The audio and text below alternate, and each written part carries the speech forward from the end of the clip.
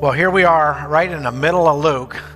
And gosh, we kind of got bogged down in Luke 12 and 13, and it's taken a while to slug through some of this section. And I wonder if we're feeling just a little bit like maybe some of those that were walking along with Jesus at the time as he was heading to Jerusalem, because of the very question that's asked in our text here. It seems as though maybe someone looked around and they thought, well, it seems like the crowds have been slimming out a little bit. And, it's getting a little harder to make it to Jerusalem, and the resistance that they were finding as they got out of Galilee area and into Jerusalem was increasing. And so I wonder if it sparked some internal questions like, well, Jesus, if you got such a great thing going, why are so few buying what you're selling? Or maybe the question was more like this, even from the disciples. Jesus, how successful is your mission going to be? And so someone in that crowd throws out another question to the rabbi, and they said it this way, Lord, maybe looking at the group around Jesus, who knows, but said, will only a few be saved? And the question itself seems a bit vague. How many is a few? And what does it mean to be saved anyway? And then Jesus clears it all up in his characteristic fashion. He tells a parable and about a door that is narrow. And he says to go in by the way of the narrow door. And this is a Greek word that gives us our term, and some of you will be able to relate to this, stenosis, or narrowing. Many of us with back issues can relate all too well to stenosis. Well, the door likely refers to a small entryway within the larger door of a house or a courtyard. And so if you could imagine that outer courtyard that had a large door in which you could bring in the animals or the carts for the animals, but for normal use, family and friends and guests would enter through a smaller door. And maybe that door, in fact, as this was true at times, characteristic in the first century, was inset inside the larger door. Or at the very least, it was separate from this larger main door.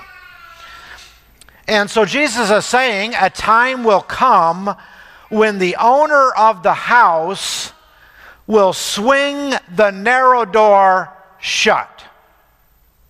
That's what our text says.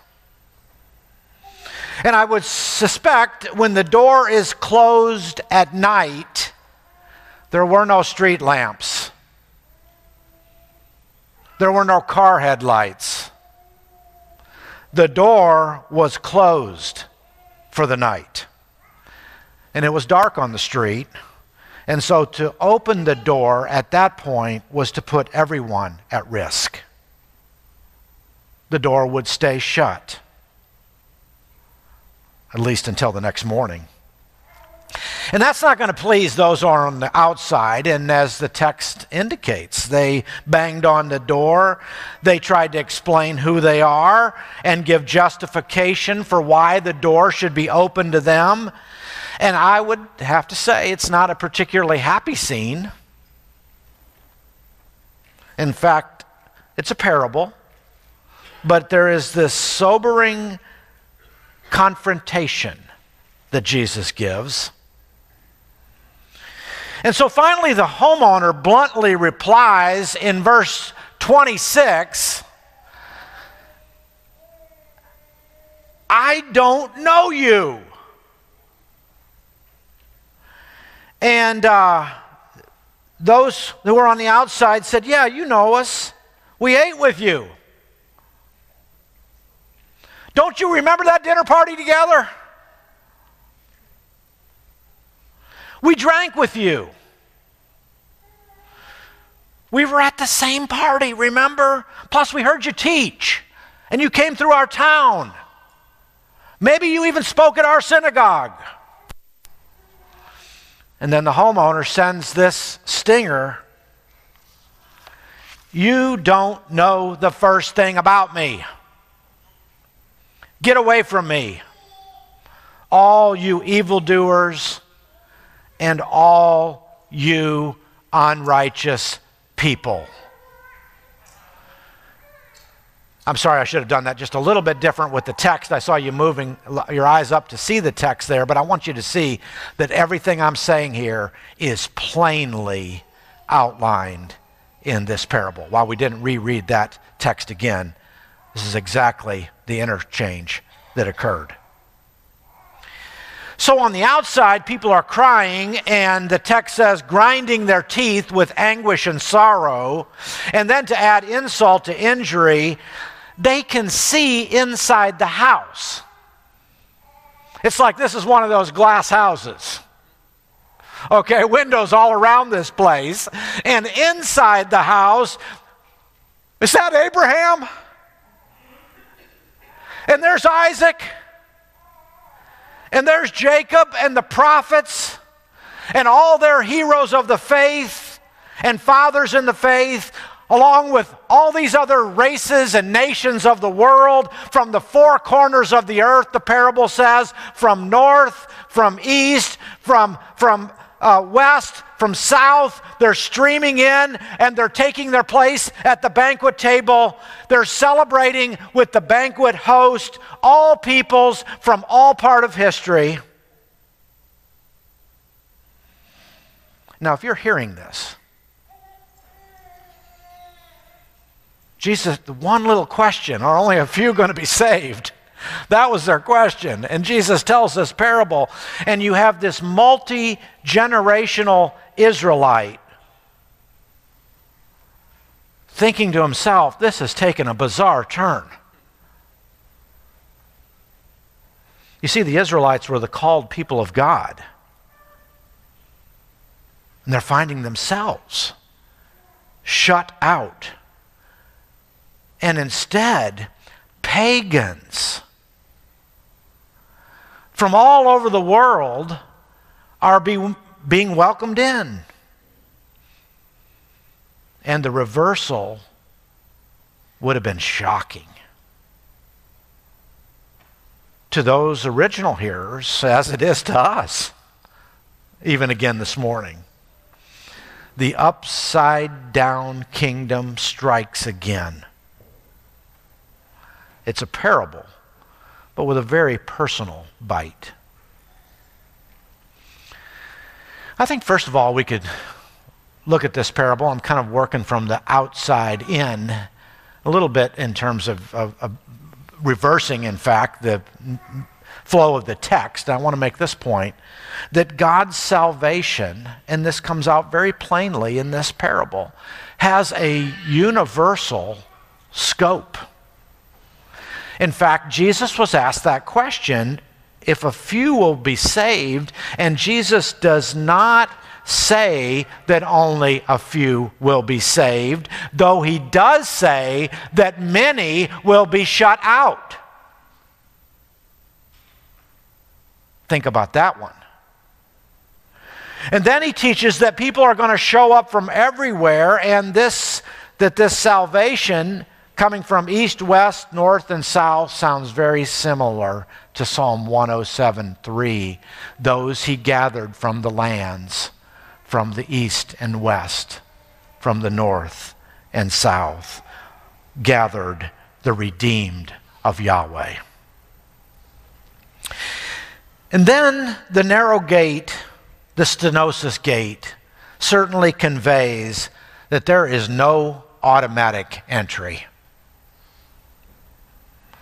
While the house is huge, remember the passage in John, in my Father's house are many rooms.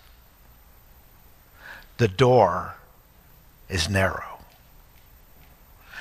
And remarkably, many who think they are in are on the out and will stay there. Try this thought experiment for just a moment with me. Let's say that you have no real hunger for the things of God, for the kingdom of God, and such things. You lack any real thirst for the host, the King himself. What do you expect? Do you simply get to be ushered into the eternal life of God against your own interests and will? Against your own pursuits and against your own desires? Again, I'm assuming you're relatively indifferent to the things of God. Now, God is crazy about you.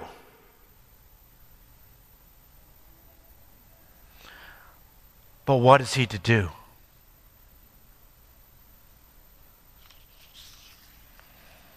I see a narrow gate pre-selects. It narrows the field. In a sense, there's an application fee. It clears out those who just want something completely free from God without expectations or even interest. Everything in our story tells us that the road to the cross is more costly than that. The way of Jesus is through a door only God opens. But you must enter. You must make a choice. On this narrow door, there's no handle on the outside. It opens only from the inside. God opens it, God shuts it. Not only is it narrow, at some point it will be closed, locked. The offer expires. It's for a limited time only. Mind picking that up? Thanks. Find out who's calling. Okay, the question gets asked, and Jesus answers once again in a different way than was to be expected. And here's what I think the text is driving at. The question is asked, will the saved be few? And Jesus turned the question around. Will the saved be you? Or will you be among the saved? He does it again. He's done it several times with this sort of strange reversal in this section.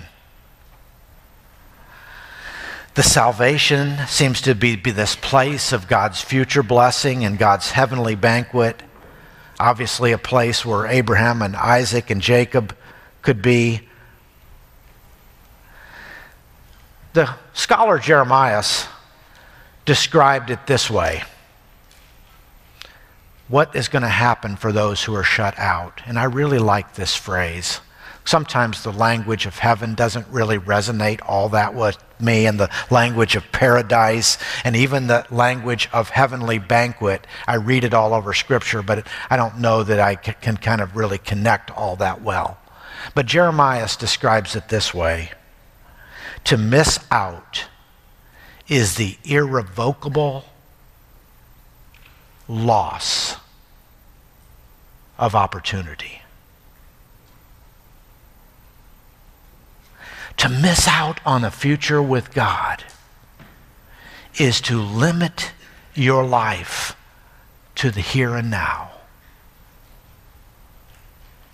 rather than all that God would like to create in you and with you and for you in the world to come.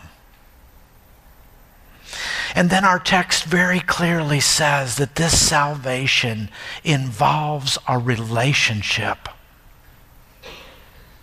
It's why the text says, the host says to those who will not be let in, I don't know you. I don't know you. Think in this text, Jesus is once again asking us to look at ourselves. 2 weeks ago, it was the case when he said, hey, repent. You need to repent. You need to change or be destroyed. And yet, I was talking with someone in the last week or so, and they said, I think it is so difficult for us to do self-reflection. We resist it.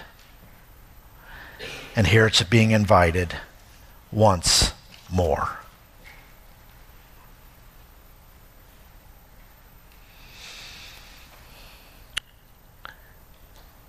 There's one command in the passage, one response initiated by Jesus. And whatever we hear, whatever we question, whatever we're paying attention to this morning, I want you to hear this in verse 24. He said to them, make every effort.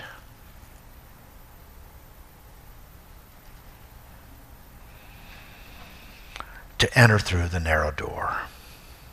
The word is to strain, to strive. It's where we get the word agonize. It describes the effort of athletes in competition straining toward the goal. Training, discipline, choices, continually striving. It's the word where we see in our Bible where it says, fight the good fight, or wrestle in prayer, or as I'd like to say it this morning, strain every nerve to enter.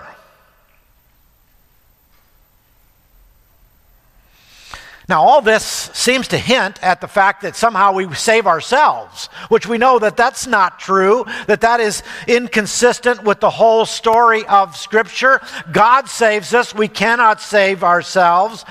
But let's put it this way. Who is the host? Who provides the door? God. Who opens the door? God. Who provides the house? The Lord. It's the Lord who saves. However, our work, our part is not a waste. It is not unimportant. Scripture from Peter to Paul to Revelation hammers out the importance of responding to the grace that God is extending. Obedience, struggle, growth, focusing on God's plan and our part in it. So the invitation this morning is to look at ourselves. It still seems to me that even for many among us, there is so little spiritual effort. I'm not trying to scold. It's just an observation. I think Jesus very well might say the same. How much of our time and our priorities and our energies are about planning eternal life with the Holy God? How much love for Him and His kingdom? And again, if you care so little, God surely will honor your will. I'm going to read this passage from the Message. Give you one final thought. text says, a bystander said, "Master, will only a few be saved?" And he said, "Whether few or many is none of your business." Isn't the text telling us that? Now, this is an interpretation by Eugene Peterson, but I think he got it right. Put your mind on your life with God. That's the point. The way to life, to God, is, I use the word strain. He uses the word vigorous. And requires your total attention.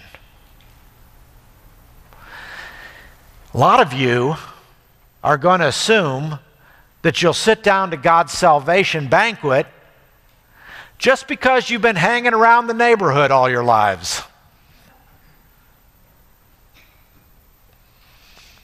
Well, one day, you're going to be banging on the door, wanting to get in.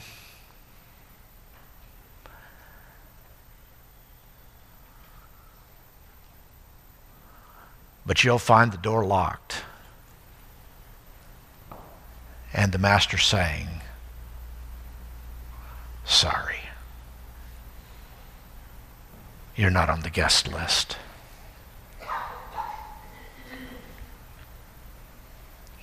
But why, God? And God turns it around again. Not why, but what about you? So I leave you with this summary. While the grace of God is always free, straining every nerve for God's way is both a rewarding and costly pursuit.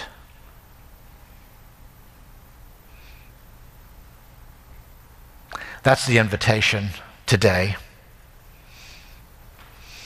And I hope it stirs your heart, kind of regardless of where you are in your faith walk. I hope it will even prompt a response where you'll say, "I got to get going. I got to make some changes. I got to sort this out. I got to come to some conclusions. I got to make a determination whether I'm going to walk with him to Jerusalem or not." And I want you to know that all of us are in the same caravan with many of the same struggles. Some of us a little farther along. And we'd love to help you with that journey.